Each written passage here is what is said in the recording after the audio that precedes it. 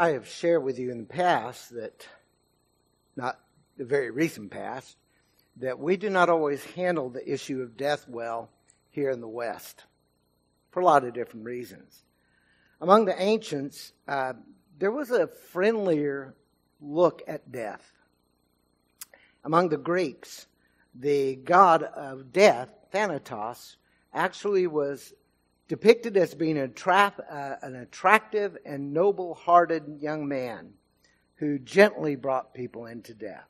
The Valkyries of Norse mythology were beautiful women who decide which of the Norse soldiers should die in battle, and then they would be taken up to Valhalla and celebrate. But something happened. And the turning point in the attitude of death, at least in the West, came in the 14th century when Europe was ravaged by the Black Plague. In some cities, as many as 1 in 5 people died from the plague, and everyone had loved ones to grieve. And it was during the plague that artists began painting a scary figure, a horrific figure. Eventually, a black cloaked figure became the first recognizable Grim Reaper. Now it's Halloween time, and you have probably seen depictions of the Grim Reaper in stores, in your neighbor's yard, and you may not like that, but it's a reality. And by the way, this was one of the better pictures I could come up with. There were some that were far scarier than this.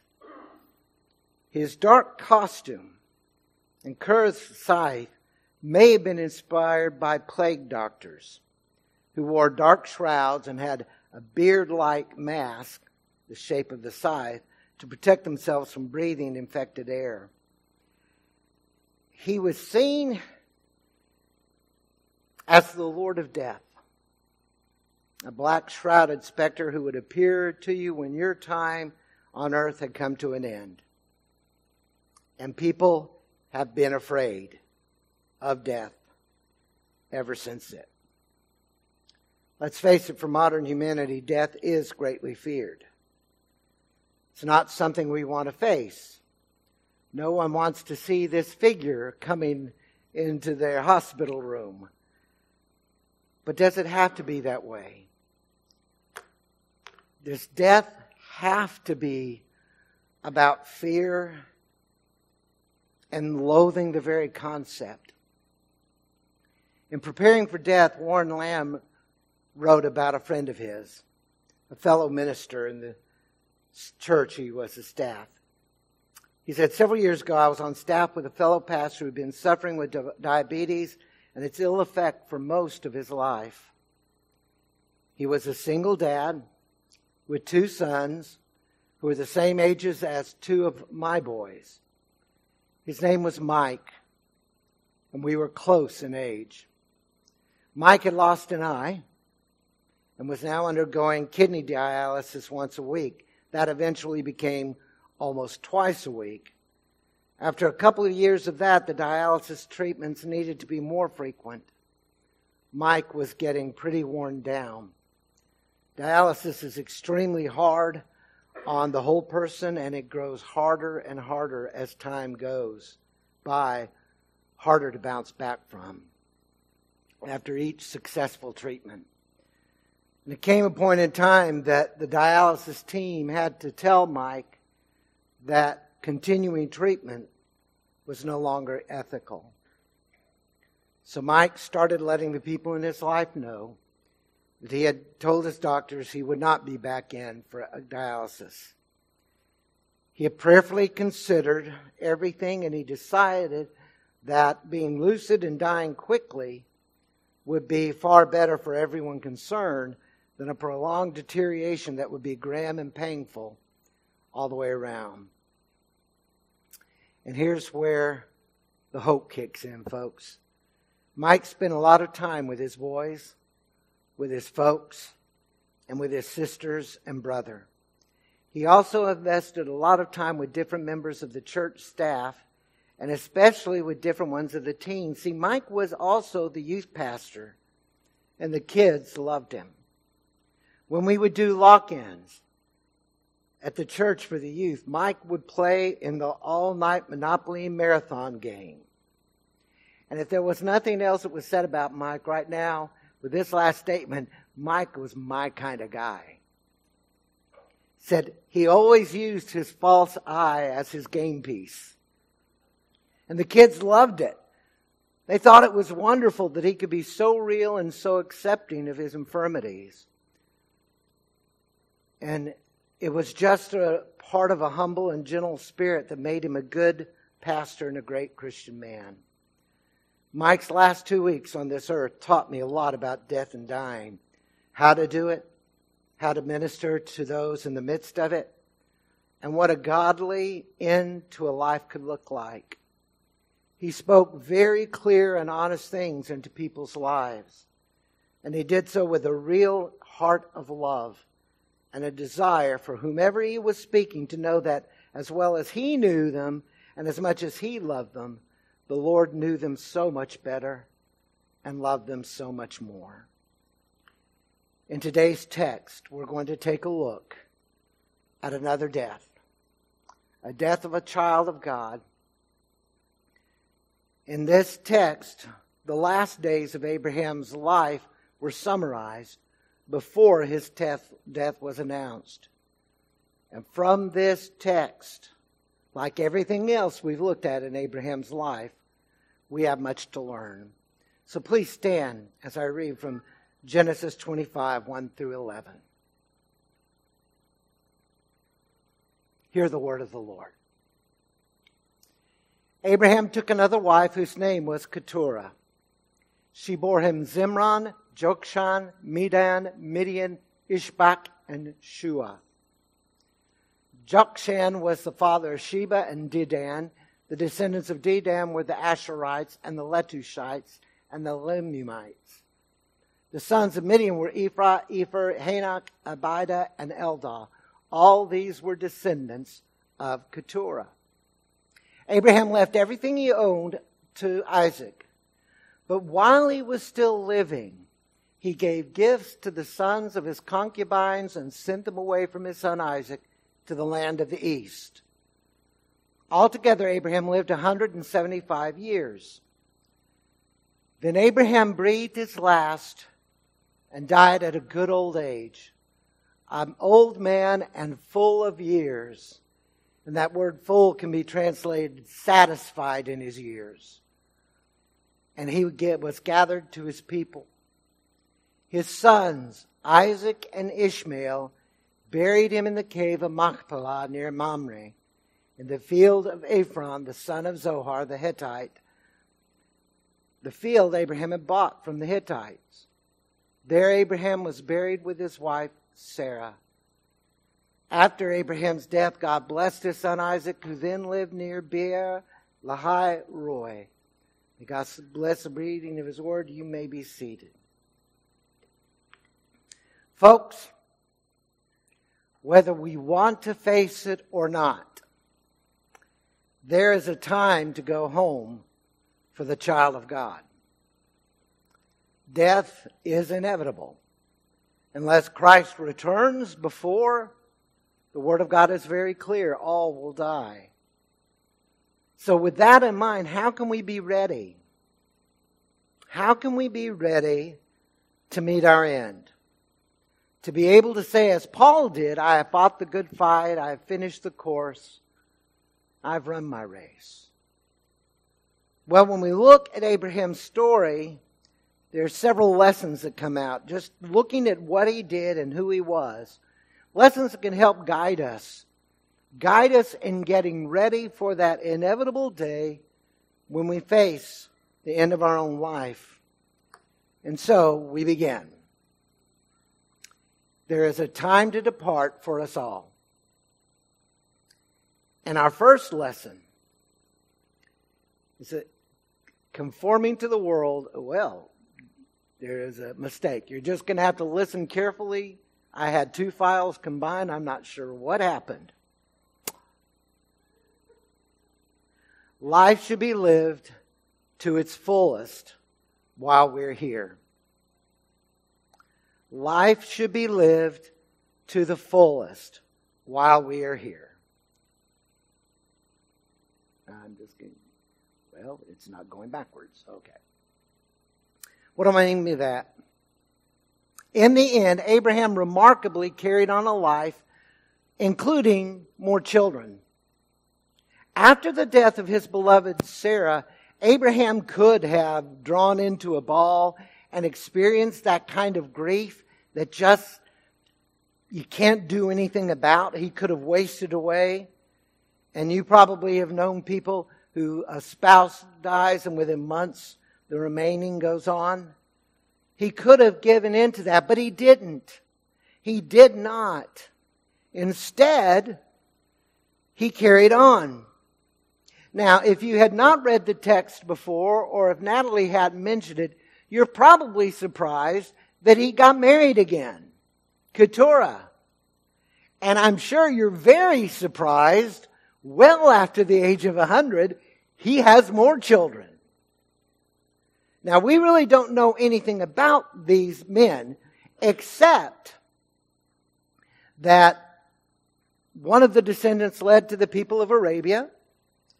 Another descendant led to the Midianites, who were an old enemy of Israel as it became a people of themselves. There's an argument among some biblical scholars that he had actually married Keturah before Sarah died. But verse 1 suggests she came afterwards. She gave a birth to 6 sons. Now, again, we know very little about them. But an interesting thing, do you remember the promise to God with Abraham? If you trust me, you go where I want you to go, you do as I want you to do, you are going to be the father of what? Many nations. Not just Ishmael and Isaac. He was going to be the father of many. And Keturah's sons make that possible. Alan Ross points out that is a promise. Now, when I look at that, when I see Abraham's response to the loss of his loved one, his response was powerful, and it gives us an insight. Folks, while we are breathing, there's always more to be done. We haven't done this in a long time. So I'm going to ask you right now, take your pulse. Just slip your fingers up on your neck and take your pulse. Is it beating?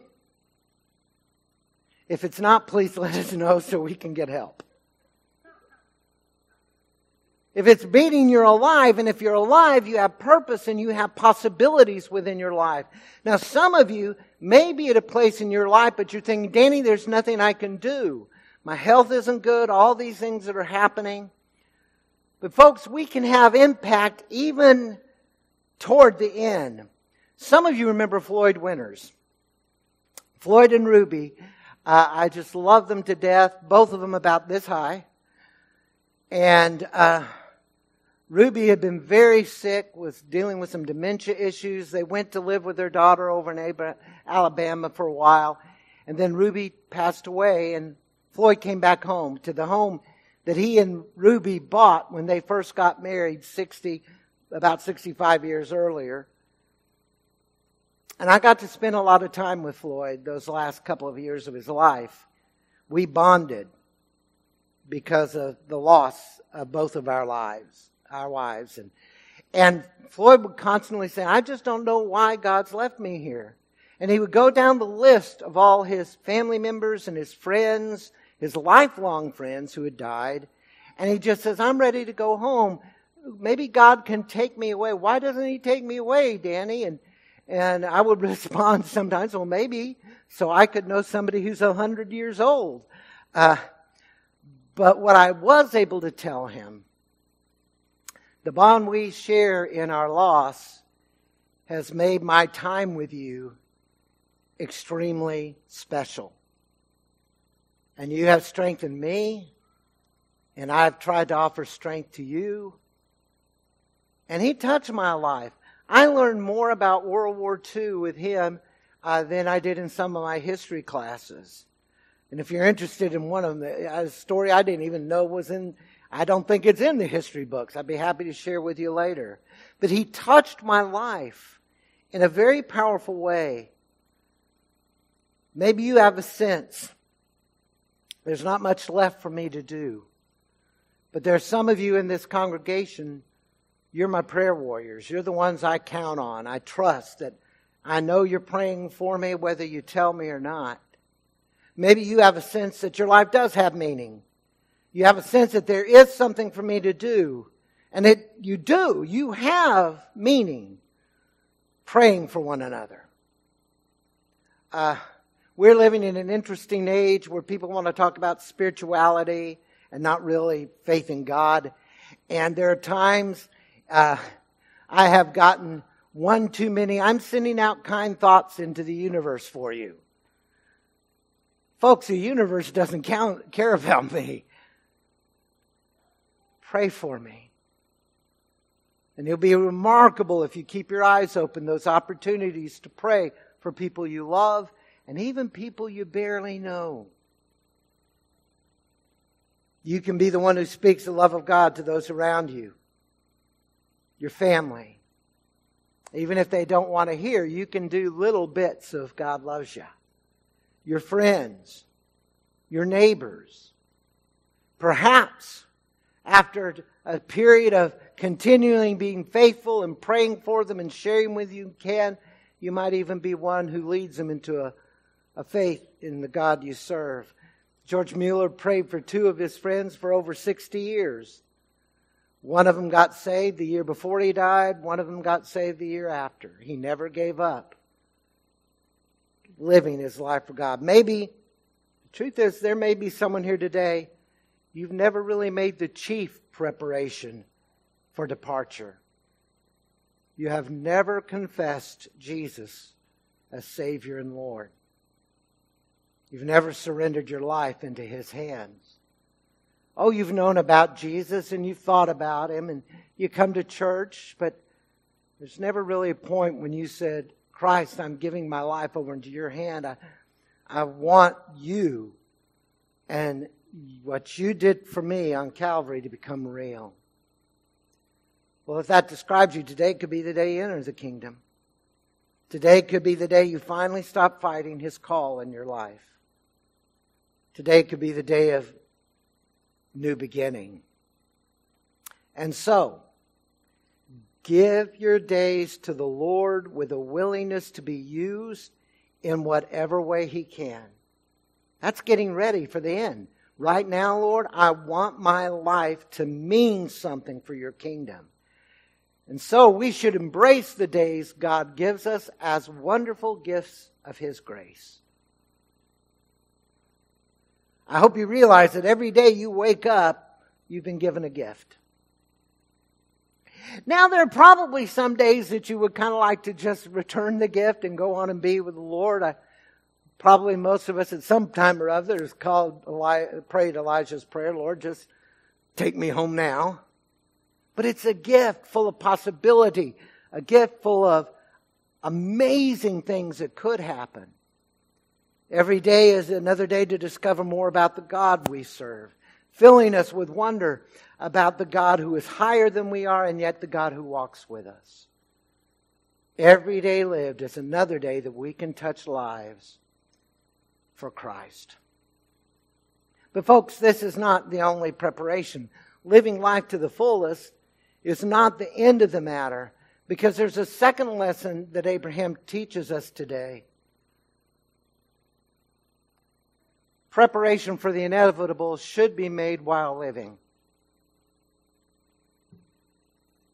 Preparation for the inevitable, knowing that it's coming, we should be doing getting ourselves ready. Again, looking at Abraham. We are told that while Isaac gets the inheritance, Abraham did something special. Abraham provided gifts of love for Ishmael and his other sons while he was still alive. Now, verse 8 tells us, we are told that he gave gifts to the sons of his concubines. That's the only place in Scripture that Hagar is called a concubine. But what that means is, it's not denying that they're a wife. Please notice, verse 1 of our text says, Abraham took a wife. What it is saying that in a polygamous life, and there was nothing, a law didn't exist to tell Abraham that's the way it should be done. There was the wife, and there were secondary wives. So even though they didn't have the authority, even though they didn't have the clout of Sarah, they still gave Abraham sons. And so he gives them gifts while he's living. Did you catch that? That important. While he was living, he did something he needed to do. Why? Because I believe Abraham loved his sons. I believe he loved Ishmael. I believe he loved all 6 of Keturah. And he wanted them to understand this gift that I don't have to give you, because folks, he didn't. In the culture of the day, he didn't have to give them anything. But he said, I want you to know that I love. Abraham had a lot of reasons he could have shrunk down into the pit of regret. But at the end of his life, he worked graciously to make sure that his other sons understood that he had not forgotten them. Yes, there were tough decisions that had to be made.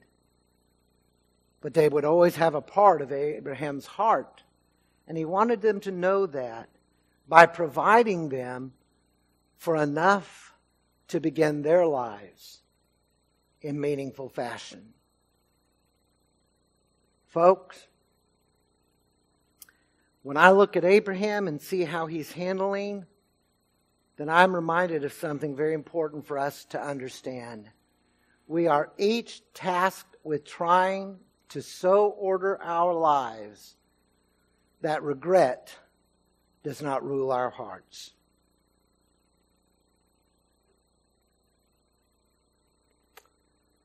We are each tasked with trying to so order our lives that we are not filled with regret. This is why in Paul's writings you constantly find him telling Christians, you need to put the old way behind you. You need to put the life you live without Christ behind you. And you need to start living as His child. You need to develop and let the fruit of the Spirit fill your life. You need to work on love and patience and compassion and all of those things. Because you're a new creature and you don't want to be weighted down with I should have listened. In his sermon, Decisions and Regrets, Joseph Magaha said, John Greenleaf Whittier, one of our most astute poets, wrote, and folks, this is a beautiful statement. For all the sad words of tongue or pen, the saddest are these, it might have been. The toughest funerals I do are funerals that are tinged with regret. When children are standing at the casket of one of their parents, and you can see the sobs and you can hear, if only we had reconciled, if only we had reached out to each other. Regret is a terrible master. Agaha said that is what regret is all about. The world is full of people who regret having thoughtlessly chosen the wrong path. Life is a series of forks in the road. It is a series of decisions, some more important than others, but the choices are up to us, and the consequences of those choices belong to us also. Now, many of us here, if not most of us here, are old enough that we do have regrets. We look back and, we made some bad decisions along the way. And sometimes we remember those decisions and we beat ourselves up all over again. And we go to God and say, God, forgive me. And God says, I don't know what you're talking about. I've already forgiven you and forgotten it, but we are battling with it. So we need to remember the gracious, forgiving love of God. And we should let that grace spur us on toward living lives ahead by being more firmly committed to His way. God, I can't do anything about the past and what is behind me. But by your grace and strength, let this day be a new day for me. And let me learn what it means daily to give my life to you, that I will become the person you created me and redeemed me to be. And so, we should focus our hearts on leaving a heritage of love that will remain long after we're gone.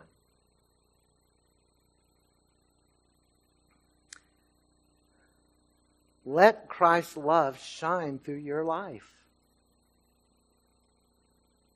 Let it just pour out of you to the people you see around you, the people who are hurting, the people in pain. Let them see that there is someone who loves them. And they may not understand why, and they may ask why, and then you have an open door. Christ loves you. And I do too. Let the love you carry for others be seen, experienced, and known. I had a friend in high school. He was actually a couple of grades below me, but he was coming as a member of my church, and he was part of a prayer thing that we would do together, a group of us, sometimes all over different churches in town. And one night after that, Lanny, Mike, and I, 3 friends, got in my car and we were driving Lanny home. And the 16-year-old boy began crying. Now, in Northeast Texas, if you're a boy 16 years old and crying, there better be a bone showing. This was considered incredibly unmanly in the 70s. But he was sobbing deep sobs. And when we asked what he told us, what was going on, he told us that in the 16 years of his life, his father had never said, "I love you, son." Had never told him. Now, Daddy was one of those old school guys. I feed him. I clothe him. I put a roof over his head. Of course I love him. But folks, an institution can feed, clothe, and put a roof over your head. This young man needed to hear his father say, "I love you." Don't let that be your story. Tell people. Let them know. Shower the love that can be theirs. Because we don't want a life of regret. We want to leave a heritage of love behind us. Preparing those who are going to come and step up and take our place in this world. Let's give them something to hold on to build with. Let's prepare while we're alive. And then there's one last lesson that I've learned from Abraham. Embracing the hope that God gives can prepare us for our day of departure. Embracing hope. I titled our responsive reading on death and dying. And I thought just simply letting you see the verses, but I decided, you know what? I want them to understand. This is death and dying the way the children of God can understand it. Yes, we're going to die. And it is painful to think about. But I want you again to look at Abraham. Abraham's hope carried him through to the very end. To the very end of his life. it can actually be seen in his preparation to pass the torch to his son, Isaac.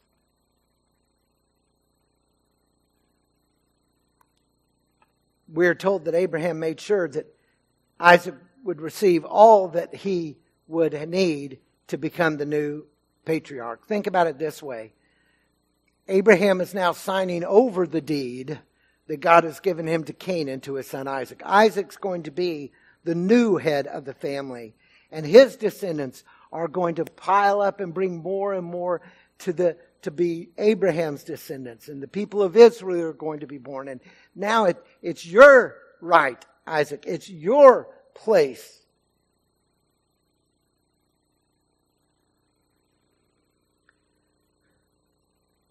But Abraham did one more thing to assure Isaac's role as the new leader of God's covenant.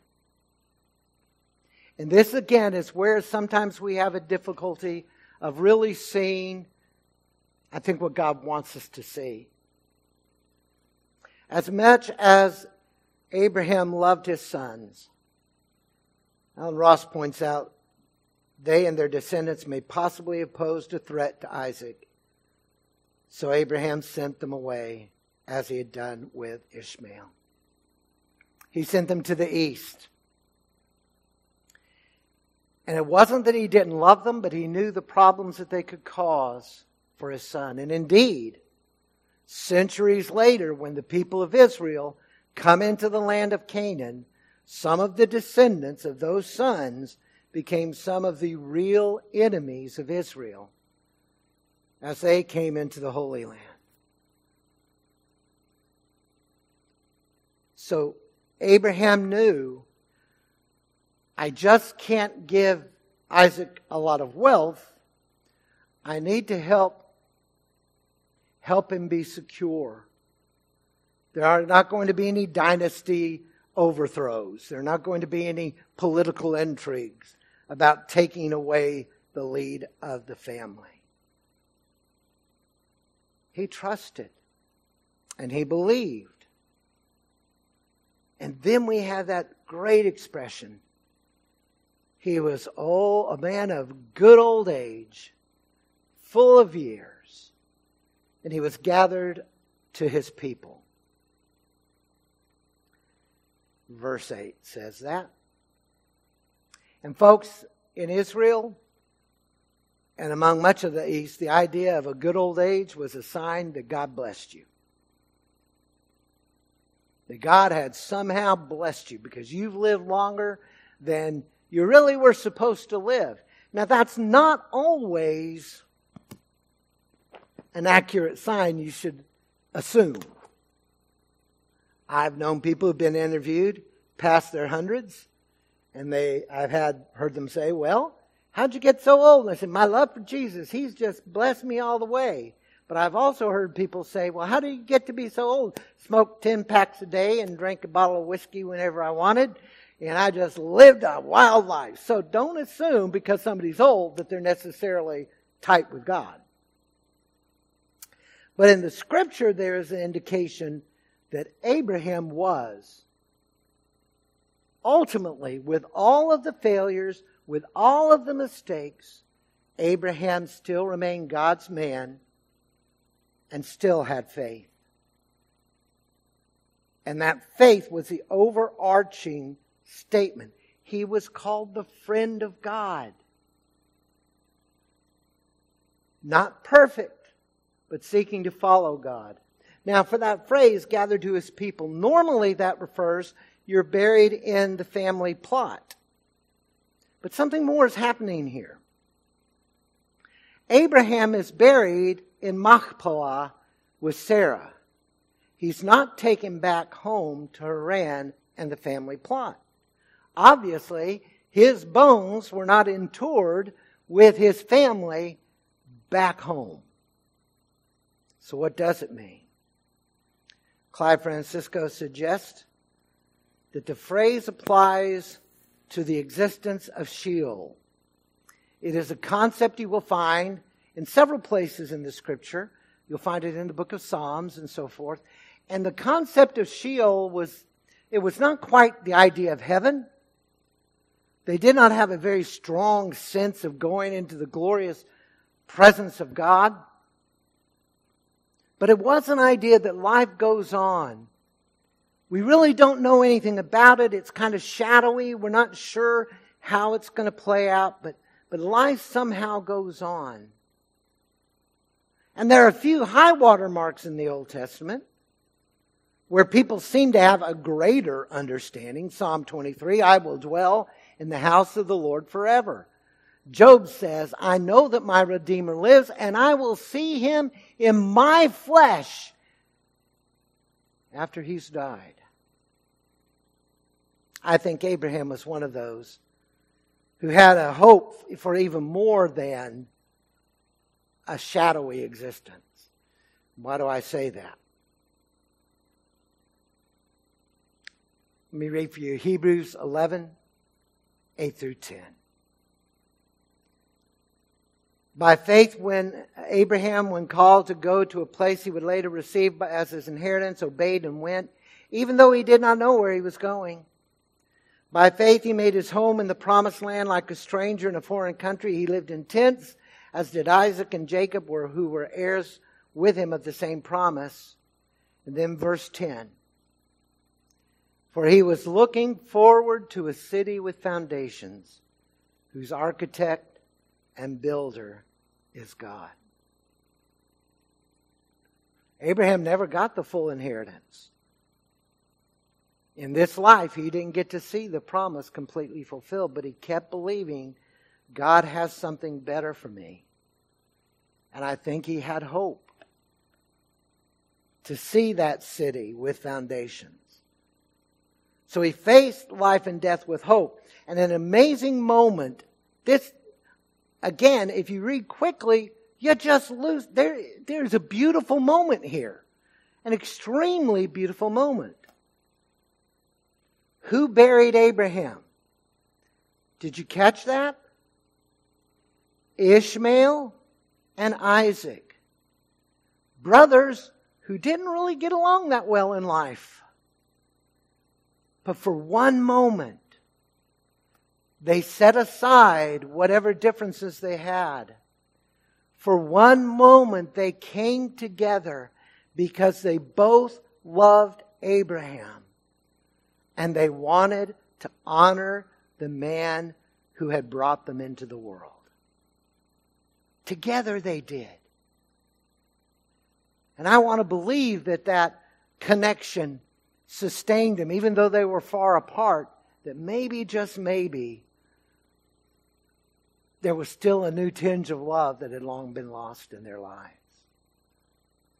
Folks, I look at Abraham, who trusted, who believed, who was ready to say, I'm going to follow you, and I don't know exactly where you're going, but I know and I believe in the end, it's going to be something magnificent.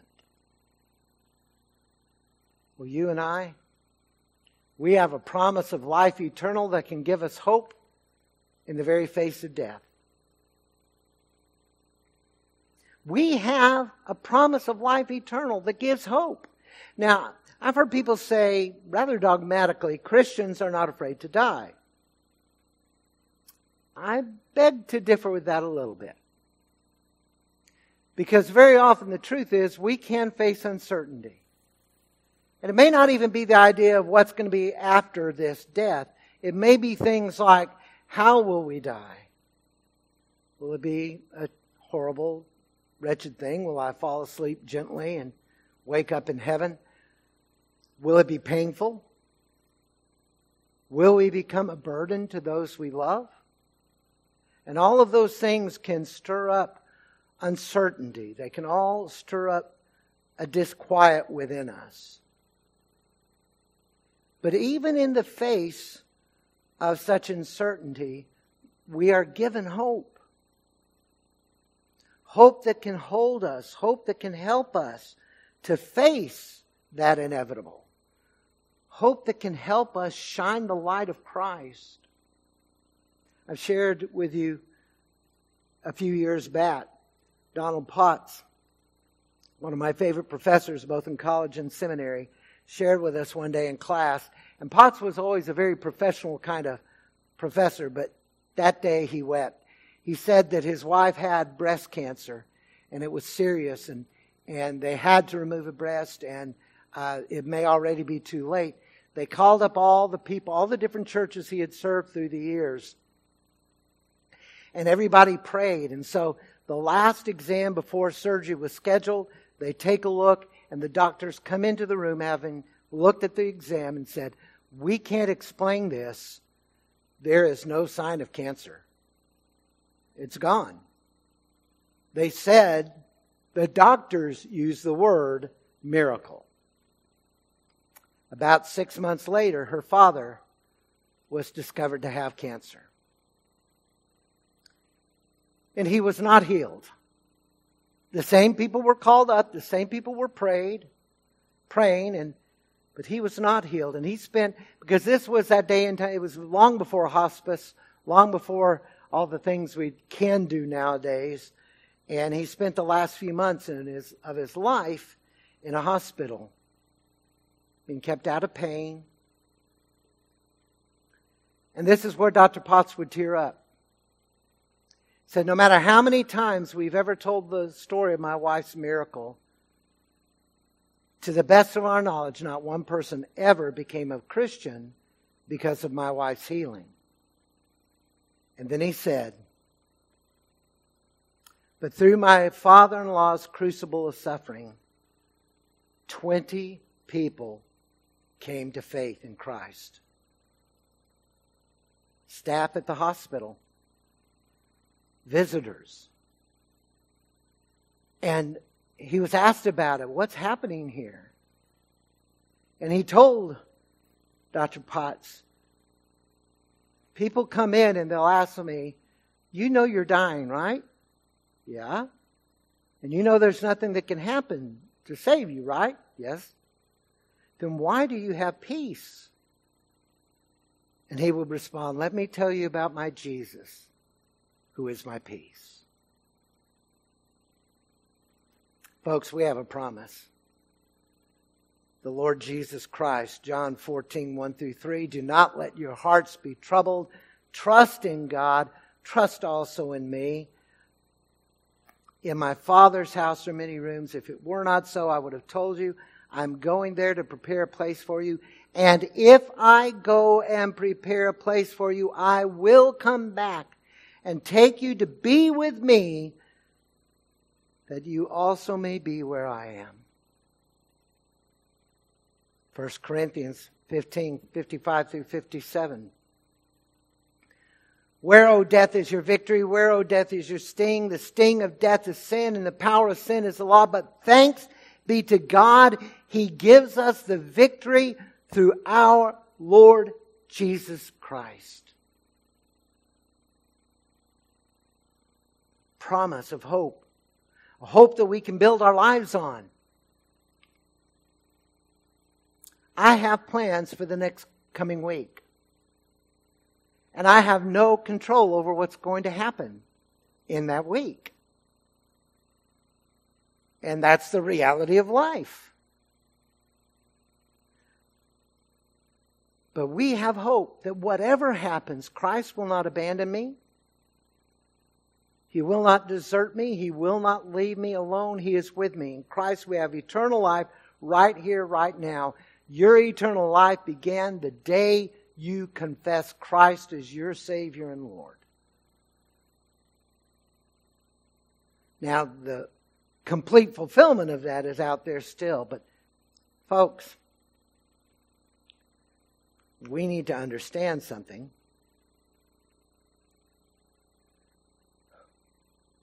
We need to let us live our lives in the hope, so that we always remember this world is not our home. That hope that I have in Jesus, I need to remember it every day of my life. I need to remember I'm passing through. I'm an alien. My citizenship is in heaven. And I need to remember that my ultimate home is glory, to be with my Father throughout all eternity. And if I can remember that, and I begin to live that, then maybe the time will come when I will say with the Apostle Paul, 2 Timothy 4:6-8, for I'm already being poured out like a drink offering, and the time has come for my departure. I have fought the good fight. I have finished the race. I have kept the faith. Now there is in store for me the crown of righteousness, which the Lord, the righteous judge, will award to me on that day, and not only to me, but also to all who have longed for his appearing. I am ready to go. Whether it's tomorrow or 20 years from now, live my life ready to go. So ahead of everyone in here lies the inevitable. We don't know when and we don't know how. But we do know that we can be getting ready right now for that day. We do so by living life to its fullest. Understanding that every day God gives us is a gift that we should celebrate and use to his glory. Someone has said there's only one way to get ready for immortality, and that is to love this life and live as bravely and faithfully and as cheerfully as we can. Let's live it to the full. We do so by making preparations now in the time of living. Doing the task God gives us. And I fight procrastination. It's in my blood. I had a church member call me up one day in Texas and said, Brother Danny, I have a calendar with all of the strange holidays throughout the year, and I wanted to let you know today is National Procrastinators Day. And I said, thank you very much, Charlotte. I'll celebrate tomorrow. Okay, how about we start living our lives today? I want to do what God is calling me to do today. Then we do so by holding on to the hope that is ours in Jesus Christ. So the question comes down to this. Are you ready? Commit yourself into the hands of a gracious and forgiving God. Do the things that need to be done now. Learn the hope that can be yours through the death and resurrection of Jesus. Be ready. When Paul tells us, I'm ready to be poured out, let that be your word. Let that be your heart. I have fought the good fight. I've finished the race. I've kept the faith. And there's a crown waiting. Let that be your confession. I want to honor my Christ. And when your time to depart comes, you will be ready.